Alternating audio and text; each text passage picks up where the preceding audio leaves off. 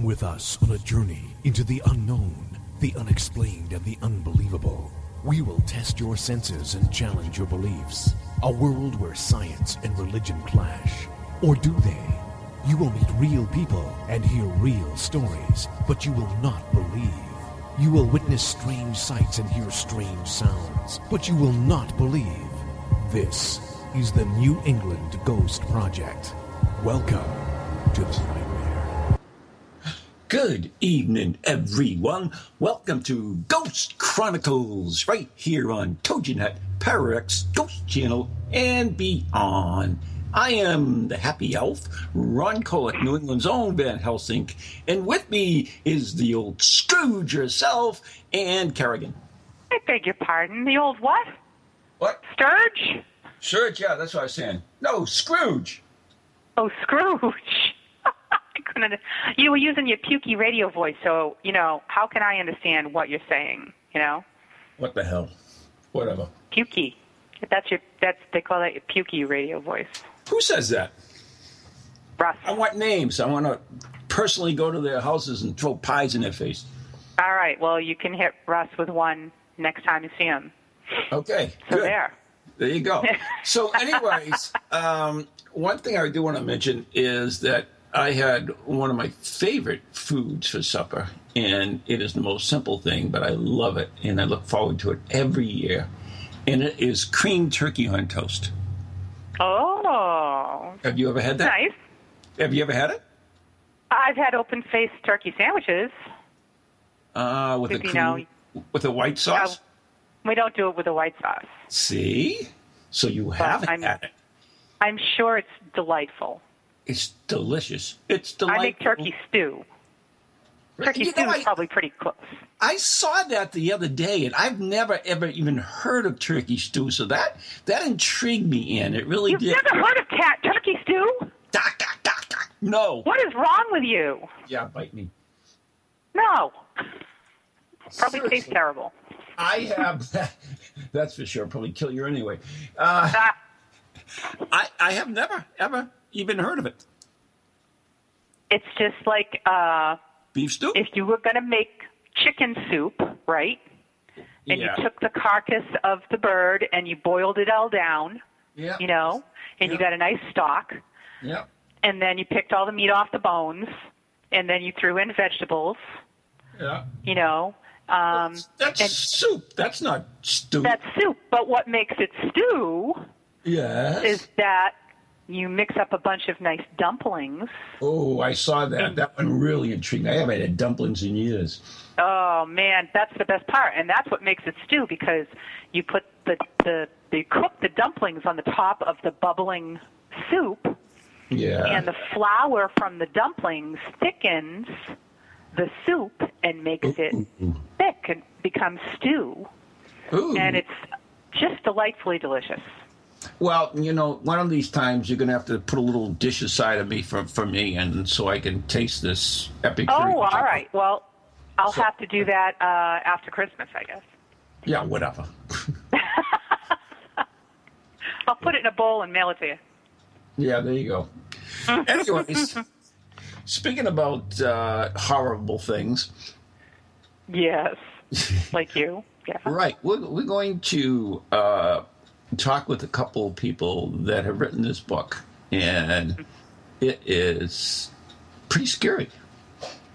Yes. Now, we just had the most haunted house in the world on, what was it, 2 weeks ago?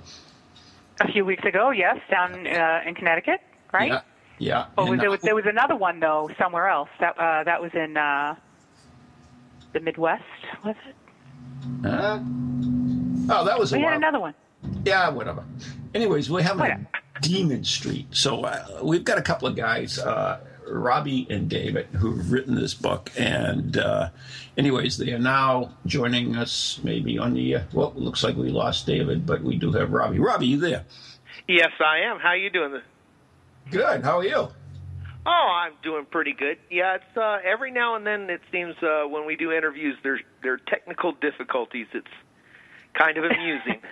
Yeah, Dave, we are getting the word that David is not answering, so we don't know what that is. So those are the Maybe the demons got him. I don't know. So I hope not. That or the Demons on Demon storms. So before we get over it, I mean, it's unusual to have two people write a book. So how did you hitch up with David to write this book? And before we get into the book, Well, David and I worked together back in 1985. So we knew each other, and this particular event involved both of us. In fact, Dave became my teacher during this. Really? Oh, yes. It's really, the book's a lot more than about a haunted house. It's more about my path through a spiritual way that allowed me to then deal with what was actually taking place with our poor friend Penny. Oh.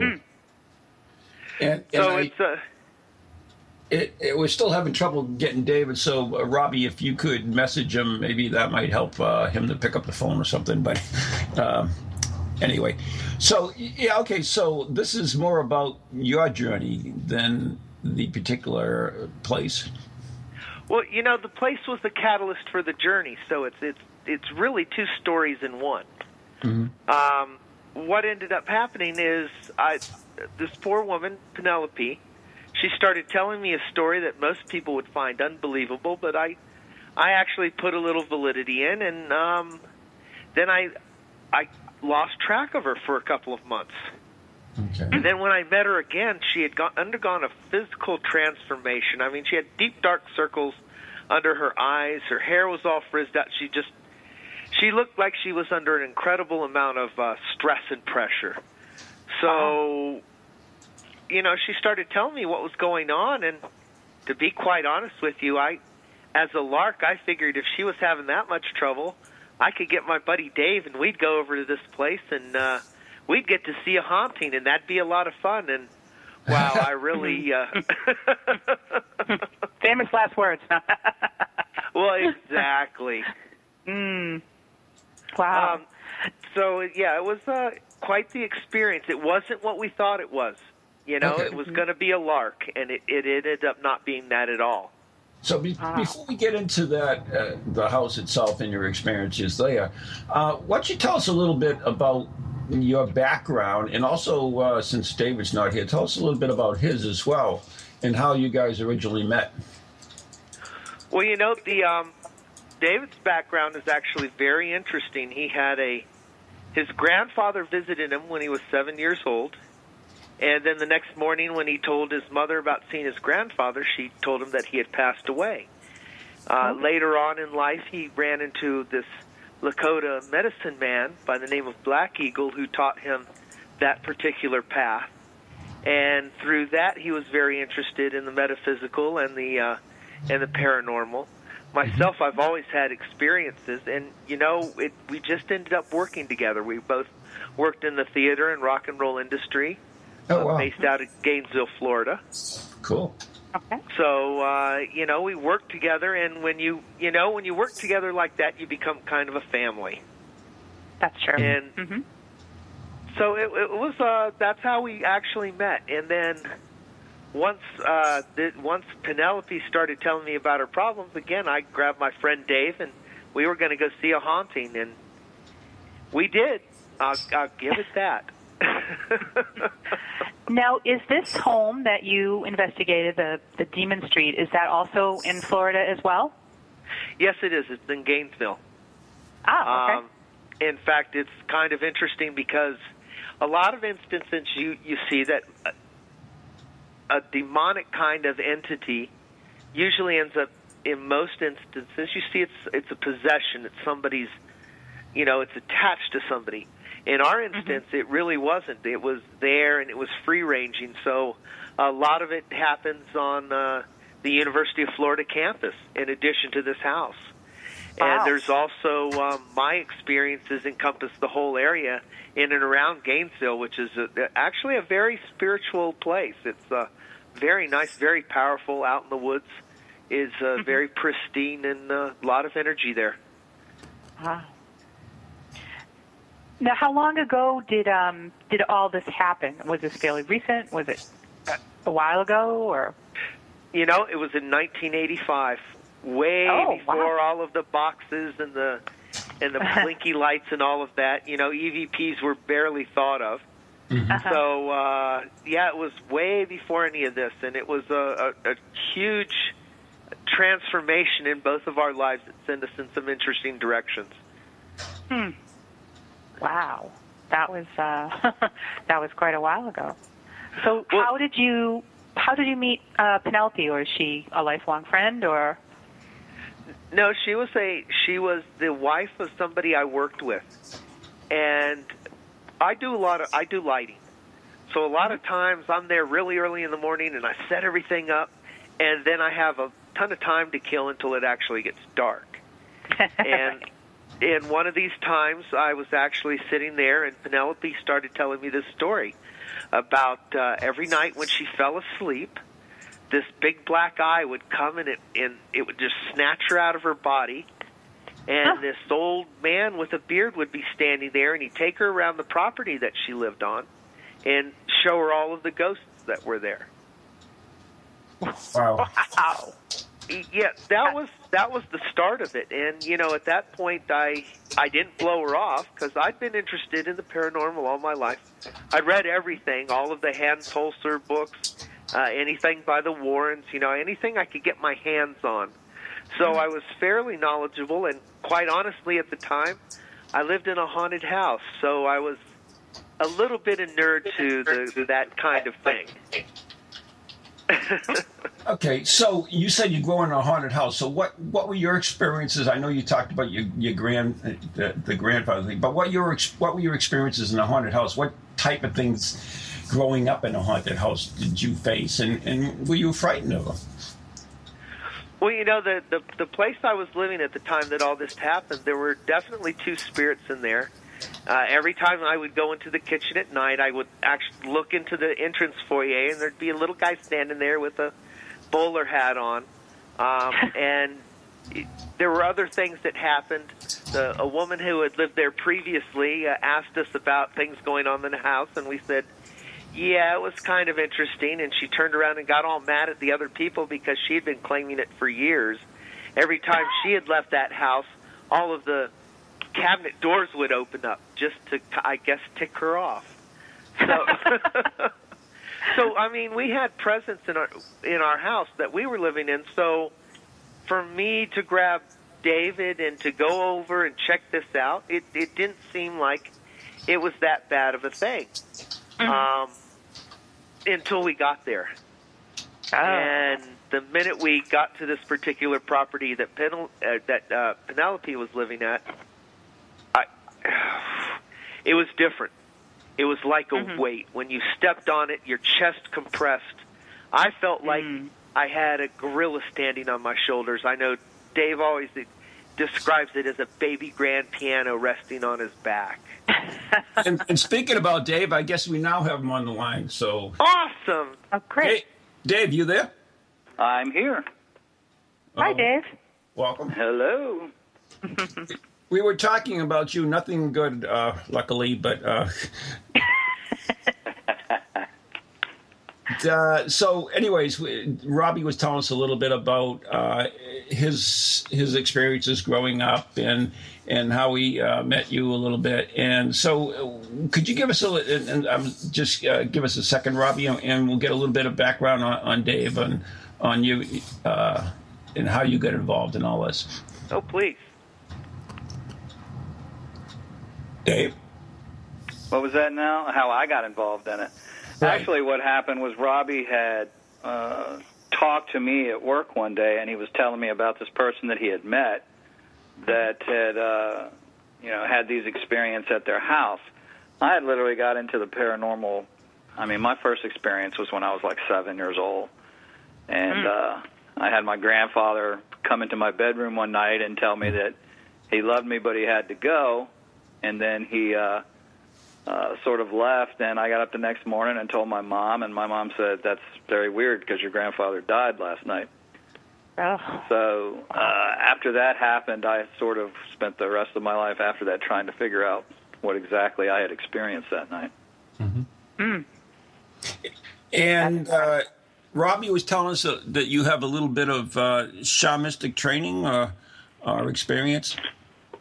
Yeah. I was trained back in 1976 as a native medicine man, and my particular line of medicine was coyote medicine.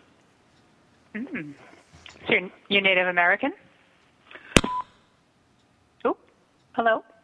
Did I scare him away? No, I'm here. I'm sorry. Oh, okay. I heard a boop. Yeah, I'm switching on my console here. Okay. Yeah, I'm actually part Powhatan. How I ended up getting trained, though, I was out west, and an older gentleman walked up to me, all dressed in regalia, and he says to me, your grandfather came to me and said that I needed to teach you some things. Oh, wow. And so I guess my grandfather traveled around a lot more after he passed on than he did when he was alive. So, anyways, you and Robbie decided to go to this house and check it out, and Robbie said he was taking it very lightly. So, when you first arrived there, what was the feeling, and did the mood change, or what was it like? I have to say, when I set foot on the property, it was the most oppressive thing I'd ever felt in my life. It was, people say, well, how could you tell, what did you take with you to find out it was haunted? We didn't take anything but ourselves. Mm-hmm. We didn't need anything. As soon as we set foot on the property, we knew that there was something very heinous going on there. And it wasn't a haunting per se. Now, there were active spirit, locations on the property where there were associated spirits involved with them, or ghosts or whatever. But what we felt wasn't a ghost. I mean, it was like nothing I'd ever felt before. Okay. Wow.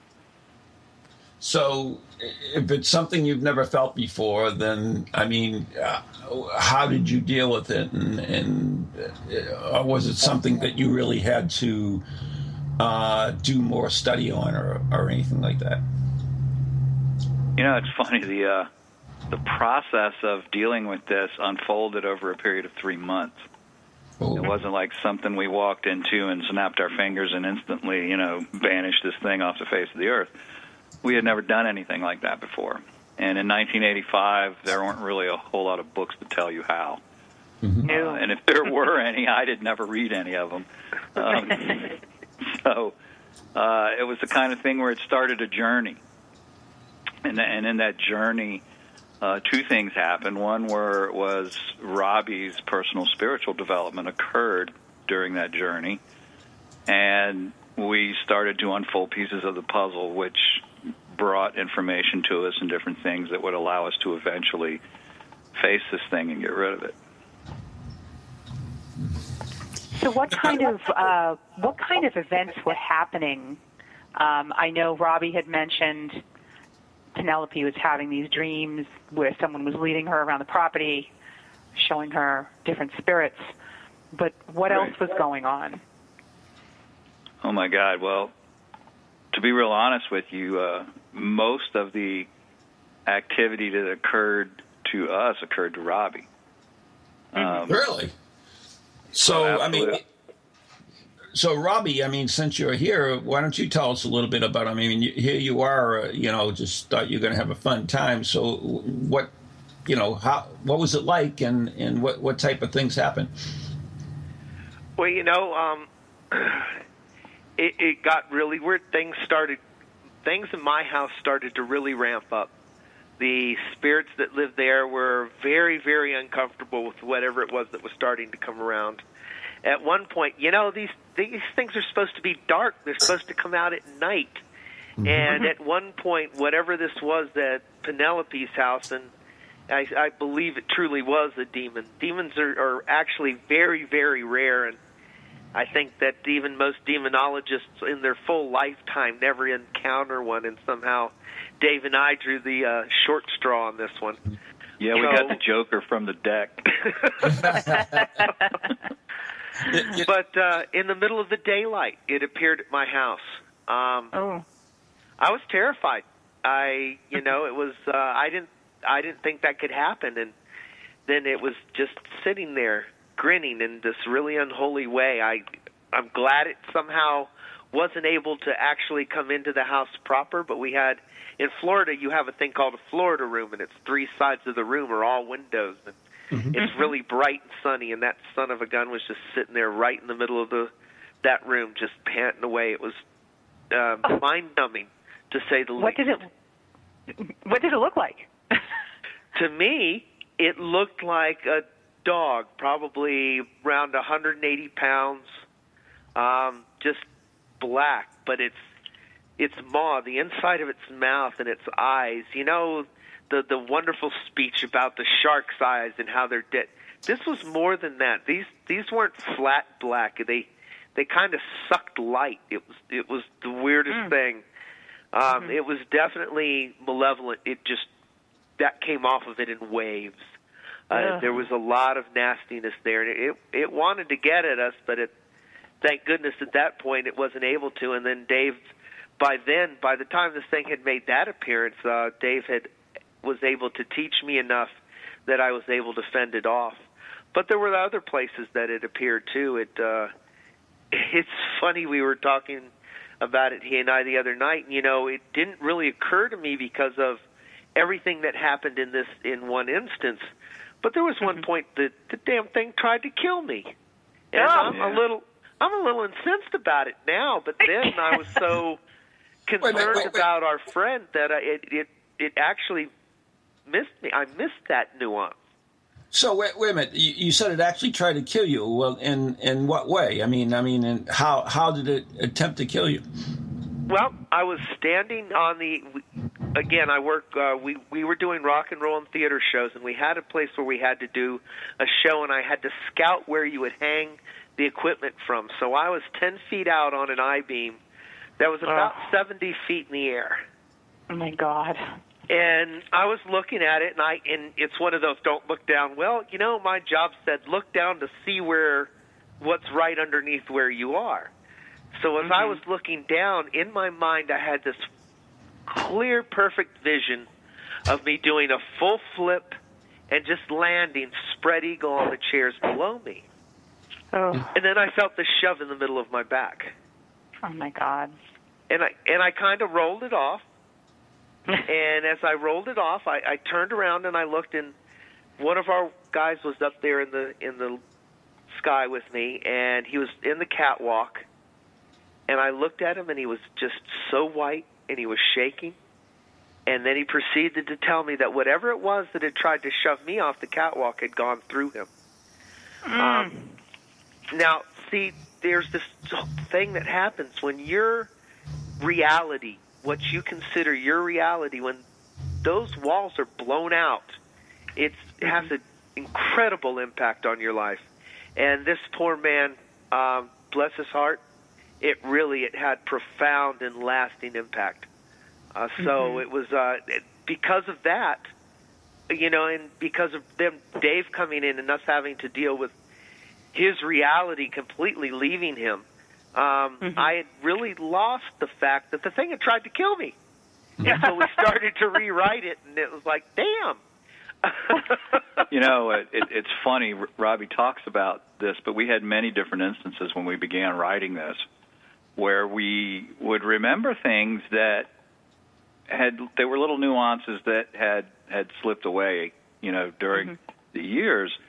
But we rewrote this book 10 times because we did our own editing, and we would pass it back and forth, and we would read it, and in the process of reading it, we would remember something, and we would flesh out each chapter a little more because more things would come to us.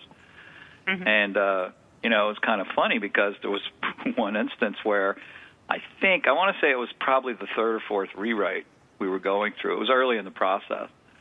I had an epiphany that I had forgotten about, and I had never told Robbie that this had happened, even when it happened. But Penelope and I had sex early in the situation. Now, when I told Robbie this, he was like, "Get out of here," because because Penelope was really not my kind of, woman, kind of thing that I would normally be attracted to. Right. I'm not really into the grandmama types, and by this time she looked pretty much like grandmama in the Addams Family. But there was something that was going on where she was actually at some point possessed by this thing, and this thing had, a almost like mesmerizing kind of power to it. Mm-hmm. And there was a point where I actually fell under the influence of whatever it was that it was doing. And at the time, we were experimenting with a crystal that had been given to us by a medium. And she had called me up to come over to her hotel room where she was now staying because she couldn't stay at the house any longer, because she wanted me to bring the crystal, and she wanted to use it with one of the people on our team, Henry Loikason. They were going to experiment with it or whatever. God knows what they did with it. So I had gone over there and brought the crystal, and she met me at the door, kind of like one of these Sigourney Weaver things from, Ghostbusters, where she was dressed in this flowing kind of see-through, outfit and this beckoning, kind of look. And are you the key master? Yeah, it was like that, Well, I hate to stop right there, but we got to take a break right now, and right in the middle of it. So we'll find more about Sigourney Weaver. You're listening to Ghost Chronicles Next Generation right here on TogiNet, Parax, Ghost Channel, and beyond. We'll be right back. Hello, can you hear me? My name is Harry Price. I am speaking to you via the medium of the Ghost Box. Many of you will know I carried out the first live radio broadcast from Haunted House way back in 1936 for the BBC. Now, thanks to the wonders of modern technology, I am still able to keep abreast of 21st century ghost hunting by listening to Ghost Chronicles International on TogiNet, Parax Radio, the Ghost Channel, and even on something called a podcast. Two splendid chaps host it. One is an American who calls himself New England's own Van Helsing, although I have discovered his real name is Ron Kolek. The other is Stephen Parsons, and he's a paranormal scientist. Well, mustache, I'm required elsewhere on something called a K2.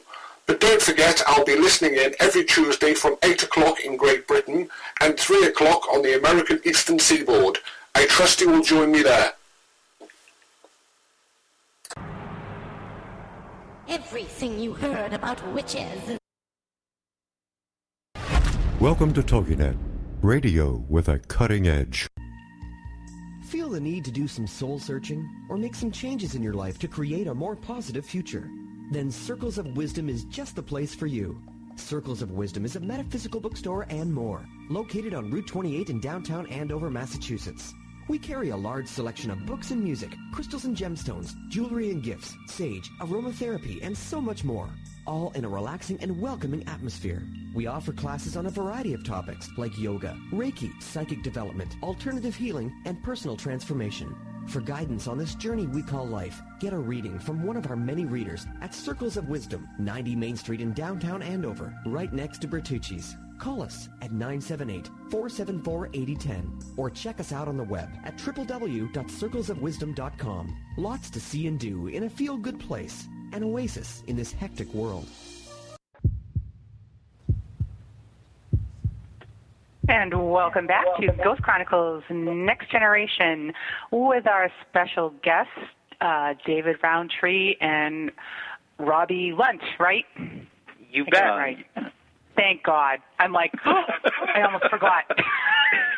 All right, this story's getting good. This is great. All right, I need to hear the rest of this. Wait a minute. I'm on the edge of my seat. Well, hold it right there, because I actually got a message while we were in the break, and somebody wanted to know, was he dreaming or was he having sex with his grandmother? So you better clarify this before we go any further. You guys are in Massachusetts, right? Oh yeah. Yes. Yeah. I actually did a conference in Massachusetts once, and this fella came up to me. I love Massachusetts, by the way. My mother's side of the family came over on the Mayflower, so. I was up there, and this guy comes up to me and he says, Hi, he says, I'm Dick Burns from Holden. And I'm like looking at him really funny for a minute. I'm like, what? I'm sorry. Back to the question. So I had to go there. It just brought this whole memory across my mind. So anyway, no, I'd actually driven over there. I lived across town from where the hotel was, or it was a motel. Hotel would be much too kind for this building, but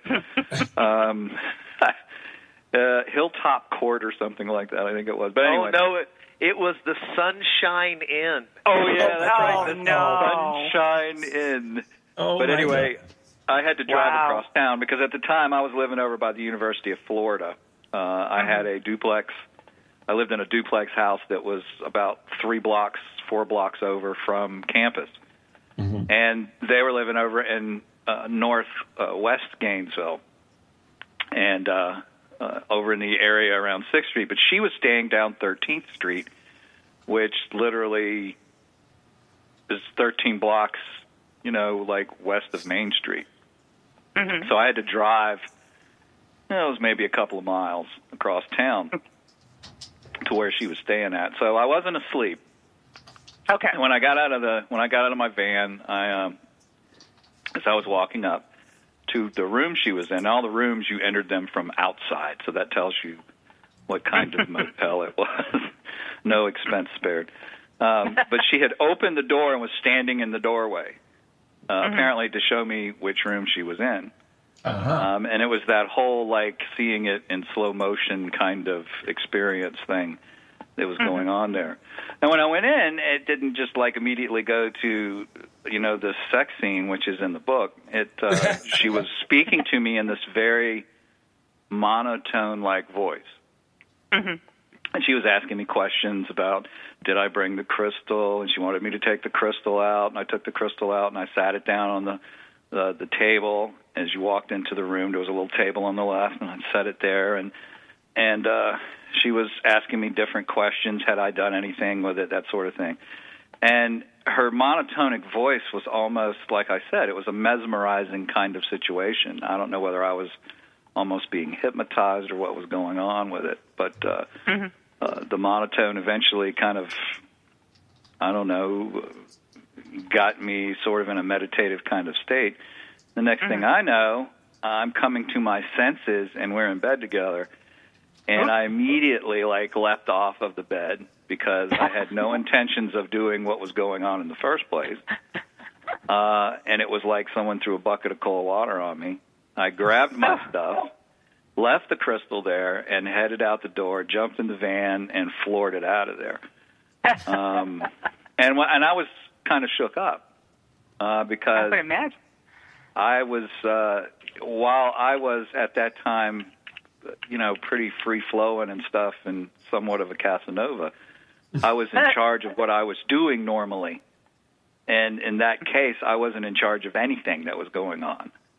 And it was a very unnerving experience for me. Now, my sex scene, there's 2 sex scenes in the book. My sex scene was actually a lame one. I mean, it wasn't all that spectacular. However, Henry Loykeson has the second sex scene in the book, and his was so incredibly bizarre and twisted that it drove him completely away from the group, wanted nothing more to do with anything we were doing. Oh, my God. And that's the I have real. to read this book. Yeah, the sex scene is definitely worth your money. All right, I have to. Yep. Okay. I'm just, all my years of investigating, I've never run into anything like this. I mean, the pole dancer, that was my highlight, but this is way beyond that. Way beyond that, Dave, well, and Robbie, I have to tell you, this is incredible. Absolutely. I have to tell you, I've been doing it for 38 years personally, and this particular situation took the case. I mean, it was. I have had nothing since that has been anywhere near as intense as this whole thing was. I mean, normally nowadays, you go to a place, you're there overnight, you go home, and that's the end of it.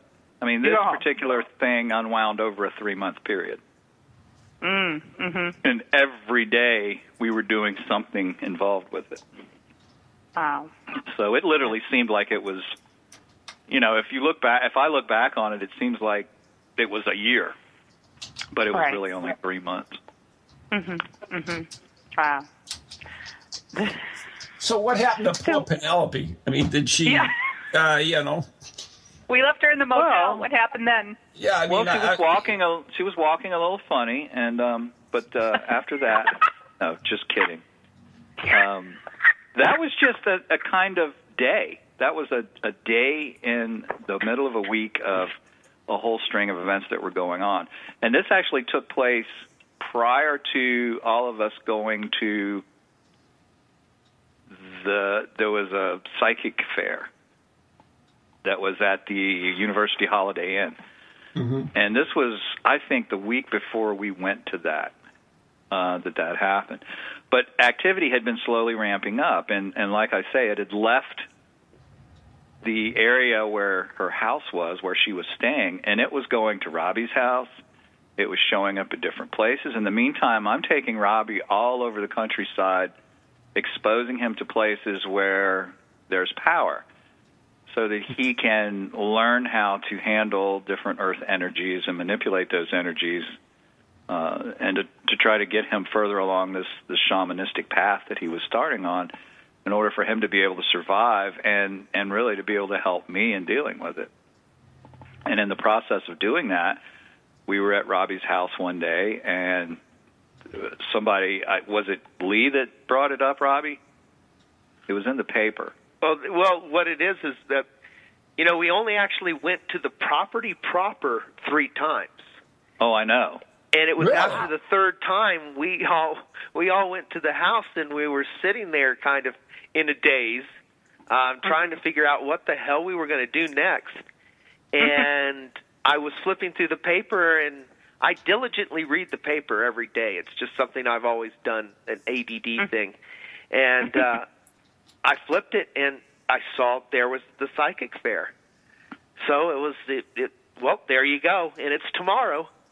So we all made plans, and we met up at the psychic fair. And, it was interesting. We went in as a group, and when we walked through the door, there was a gentleman right there at the very front, and the minute we walked through the door, he started staring at his lap.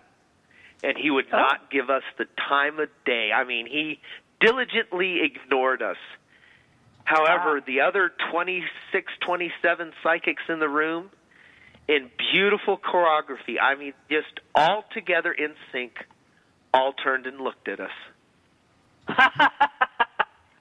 And then they went right back to what they were doing. But that initial, every one of them turning and looking at, it's still, I mean, it's interesting because a lot of people I know are questioning, well, this was 1985. How do you remember all of this? When you walk into a psychic fair and every single one of them looks at you except the one that we found out later could actually name what we were dealing with. When every one of them turns and looks at you, that's blazoned into your memory. Right. Oh, wow. So obviously you ended up speaking to this psychic who didn't want to look at you. No, actually, we never spoke to him. He wanted not a single thing to do with us. Oh, okay. All right. But what was real funny is there was a woman there, and she kept looking over at us, and the woman she was sitting across from that she was giving a reading to was so distraught, had a box of Kleenex. They kept coming out. But then the psychic she was dealing with kept looking over at us with this big grin on her face, and then she'd go back to menstruating to the poor distraught woman. And we went through some things, and then we went out and we decided that we should get readings. And I said, well, that's the psychic you need to go to. And so Penelope went in, and she decided to pay for a 15-minute reading, and 45 minutes later she came out, and we really couldn't get a lot out of her. She was pretty shaken up at that point. So Dave went in, and he said, well, I'll go get a 5-minute reading from the same woman, and he came out about 15 minutes later with the psychic who at that point said she had to speak to everyone in the circle. So it was, and you remember who that was, Dave? Yeah, the medium's name was actually Ruth Davenport. She was maybe 5 feet tall, maybe. Okay. And red hair, kind of this curly red hair, and big smile, very, very Irish-looking woman. And she had come out, and she was dragging me along by the hand. As little as she was, I couldn't keep up with her. And we all kind of congregated around the back of her car. And she was talking to us. She was reaching in her pocket, and she pulls out this. It was a decent-looking crystal out of her pocket. And she says, "No, you guys need the big gun." So she opens up the trunk of her car, and she's rummaging through the back of her trunk, and there's like boxes and merchandise and books and all this stuff in there. I mean, it looks like Fibber McGee's closet. And she's just digging away. I mean, there's young people that won't understand what I just said there, but she's digging away. And she says, "Oh, here it is." And she reaches in to pull this crystal out, and she goes, "Oh, I can't believe it."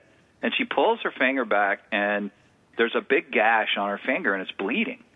Oh. And she says, "The crystal just cut me. They don't want me to give you this." Oh. And it was, I mean, cut her pretty bad. And the thing is once she gave the crystal to Robbie checked it, and he says, "There's not a sharp edge anywhere on this crystal." Oh, my God. So that was kind of weird. But she gave us the crystal, and she gave us a little chant to say when what she said was, she says, "You guys are going to put together some kind of ceremony to get rid of this, and this is going to be part of it." And she gave us this little chant to say, and then she just turned around and sort of went back inside. Wow. And all during the whole process, while we knew nothing about what we would do to deal with this, people came out of the woodwork and just in passing or for whatever reason, they either had something to tell us about what we were doing, and they may not even have known exactly what we were doing, but they had something they had to tell us or give us. And along the process of those 3 months, things came to us and knowledge came to us from different places. And over that period of time, as we continued to, Robbie was doing historical research on the property and on Clevis and Clevis's family, and all during this time, things were coming out of the woodwork and just giving us bits and pieces of the puzzle. And eventually, we had enough pieces to put the puzzle together. So what did you arrive at? Did you fit it together historically with something that happened? What was your conclusion? Well, Robbie, you want to tell them about the historical aspects of this case? It was interesting. There's a thing in the South that happens that something's really, really bad, if you don't talk about it, it'll go away. And yes. When we started researching, Clevis was the landlord of this property. And quite frankly, he invited this thing in. He conjured it up to the point where he was proud of it. Wow. At one point, he walked up to me, and he looked me in the eye, and he said, "I can conjure demons. Can you?" And, my response was, "Well, I really don't want to." But he looked at me and said, "But that's not what I asked you." I said, "I can conjure demons." At that point, we knew we were messing with something that was really bizarre. Let me put this into perspective. This is coming out of a person's mouth who is wearing one of these, what Robbie calls a pork pie hat, which is basically a ball cap with an unusually large brim on the front of it. Oh, yeah. Yeah. Mouth full of chewing tobacco, Ew. bib overalls. Typical, stereotypical Florida redneck. And he's articulating these words about conjuring demons. And that in itself was enough to put you into a separate reality. Yeah, watching him say these things. And the man had a library that was incredible. His den, where most of these type of people, when you run into them, their den has, a couple of deer heads mounted on the walls and a mounted bass fish. Yeah, he had shelves lining all the walls in his den, and there were books on them, and these books were old, very old. In fact, there were leather-bound volumes, there were parchments, there were scrolls, there were clay tablets, there was papyrus, there was everything you could imagine. And the books were written in Latin, they were written in ancient Greek, they were written in languages I have no idea what they were. And they were ancient grimoires. And as I'm reading the titles to some of these books, and these are handwritten books, I'm reading the titles, and I'm recognizing very, very rare, almost legendary, no one's ever seen a real copy of kind of book. You know, there's these grimoires that are like Aleister Crowley had mentioned in passing in some of his writings, but no one's ever really seen a volume.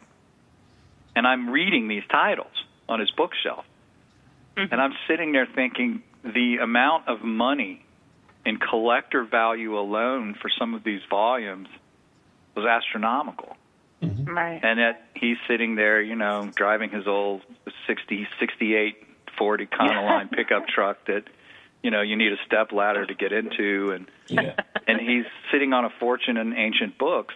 And his excuse when I asked him about how did he come across these books was, well, you know, you'd be surprised at, you know, college kids and what they'll throw away, thinking it has no value. And I'm looking at these books thinking, no college student threw these books away.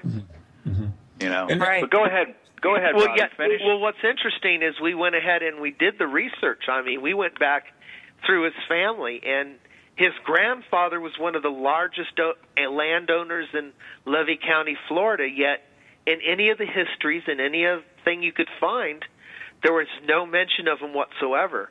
And, I mean, we really looked. I did all the microfiche things. It was amazing. At some point, he had to move from Levy County to Gainesville, and the house that we were investigating was outside the city limits at that point. But it was interesting. Coming later on, we found out that there had been an incredible massacre that happened pretty much on his property. I believe it was in the late 20s, mid-20s, was it, Dave? Rosewood. And yeah, 20s or 30s. Yep, there was a black township there. And because of the misunderstanding and the way things were in those days, the town was wiped off the face of the earth. Gone. It disappears from all the maps. And he would have had something to do with it. Absolutely, he would have. So, it was in the middle of his property. You know, we really started getting these interesting connections, and the whole family connections were really kind of bizarre. We're not quite sure if it was his grandfather or if it was his father, and if they weren't the same person. So, yeah, it got really interesting. And again, it was back before the Internet. So it was a lot of hours spent in the library and spent in City Hall trying to figure out what was going on with all of this. Wow, that's pretty amazing. But, you know, as we talk all about the story and how it unfolded, I always go back to poor Penelope there. What's her name? You know, what was she like? What was her life like? I mean, one minute you tell me she's talking monotone and seducing you, and the next minute, you know, she's, you know, working with you. I mean, was it that type of thing where one minute she was herself and another minute she was someone else? Oh, absolutely. It was almost constant for her. I mean, she was waging her own battle in this. And it was weird because we had outside influence. There were other things there. So when she wasn't with us and the nasty things would start to really harass her, there were guardian spirits that would show up and chase them off, but not always. There was truly a battle going on for poor Penelope. She would talk about riding down she got to where she couldn't drive her car anymore because the things would just jump out in front of her. And then she got to the point where as she was riding her bike down the street, she would look in the basket of her bicycle, and there would be a disembodied head sitting there just making the most horrific faces at her, sticking its tongue out and just saying the rudest and crudest things you could think of.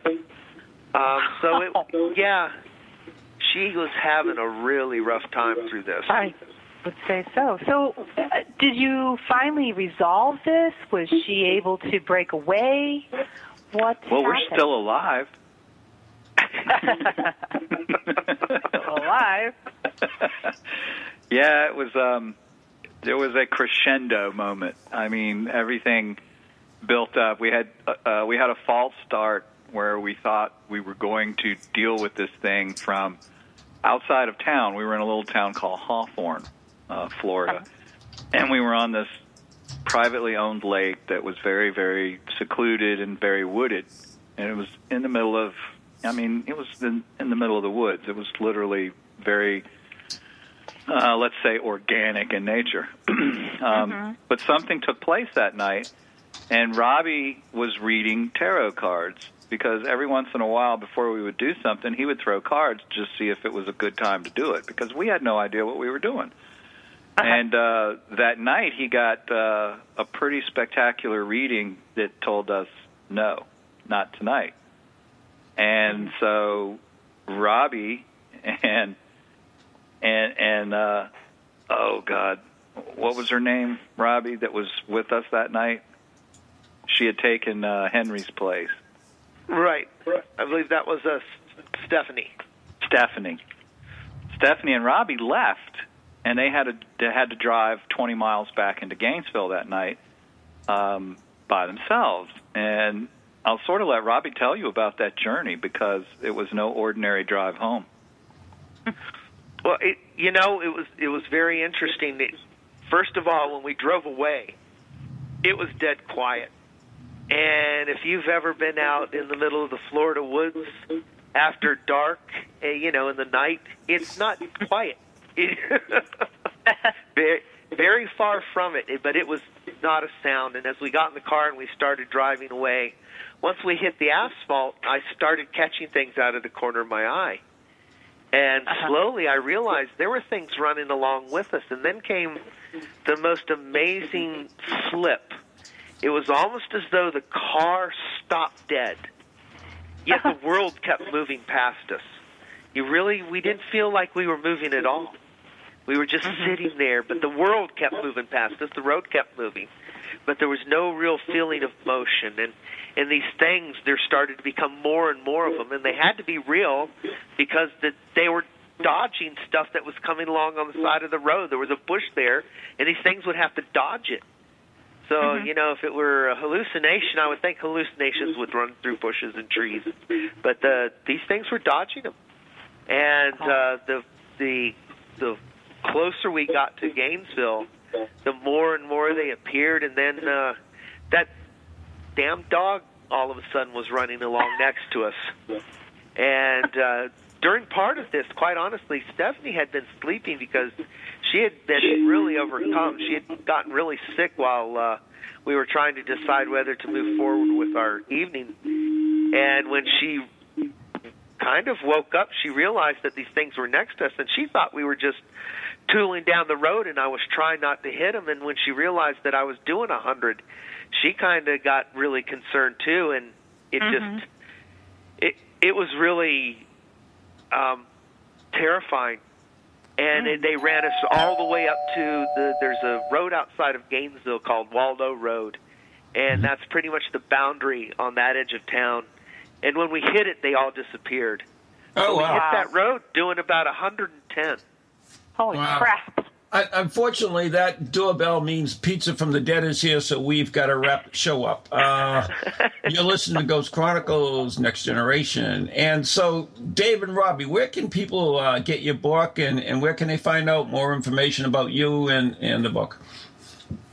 The book is available at every online bookstore in existence. It's also on the bookshelves in your local Barnes & Noble store.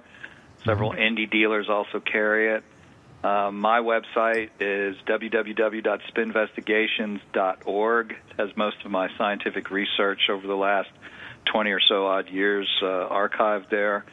I'm also on Facebook, and you can just Google me, Robbie. Remember us at DemonStreetUSA.com. We both have author sites, and there's a Demon Street USA site at Facebook, and you can also find me at WordPress.arcanology101.com. Oh, wow. That's lots of good stuff. So anyways, we want to thank you guys for being on the show. I wish we had more time because this has been pretty fascinating. Very. To put it mildly, yeah. So Put it mildly, yeah. So, yeah, living it was fun too.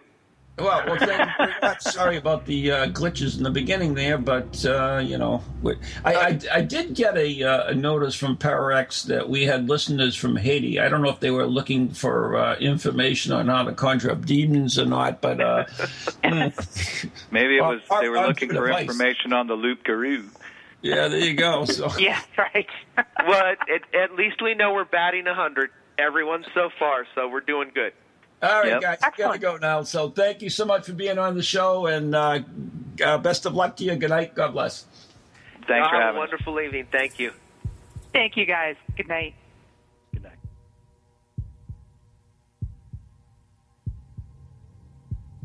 Oh, crazy, don't forget.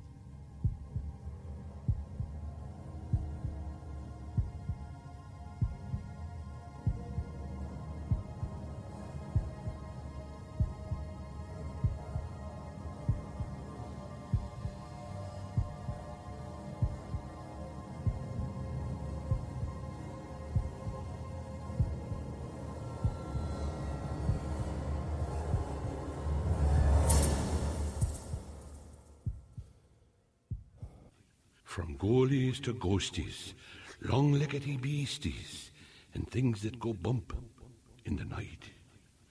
Deliver us, good Lord. Show me the money!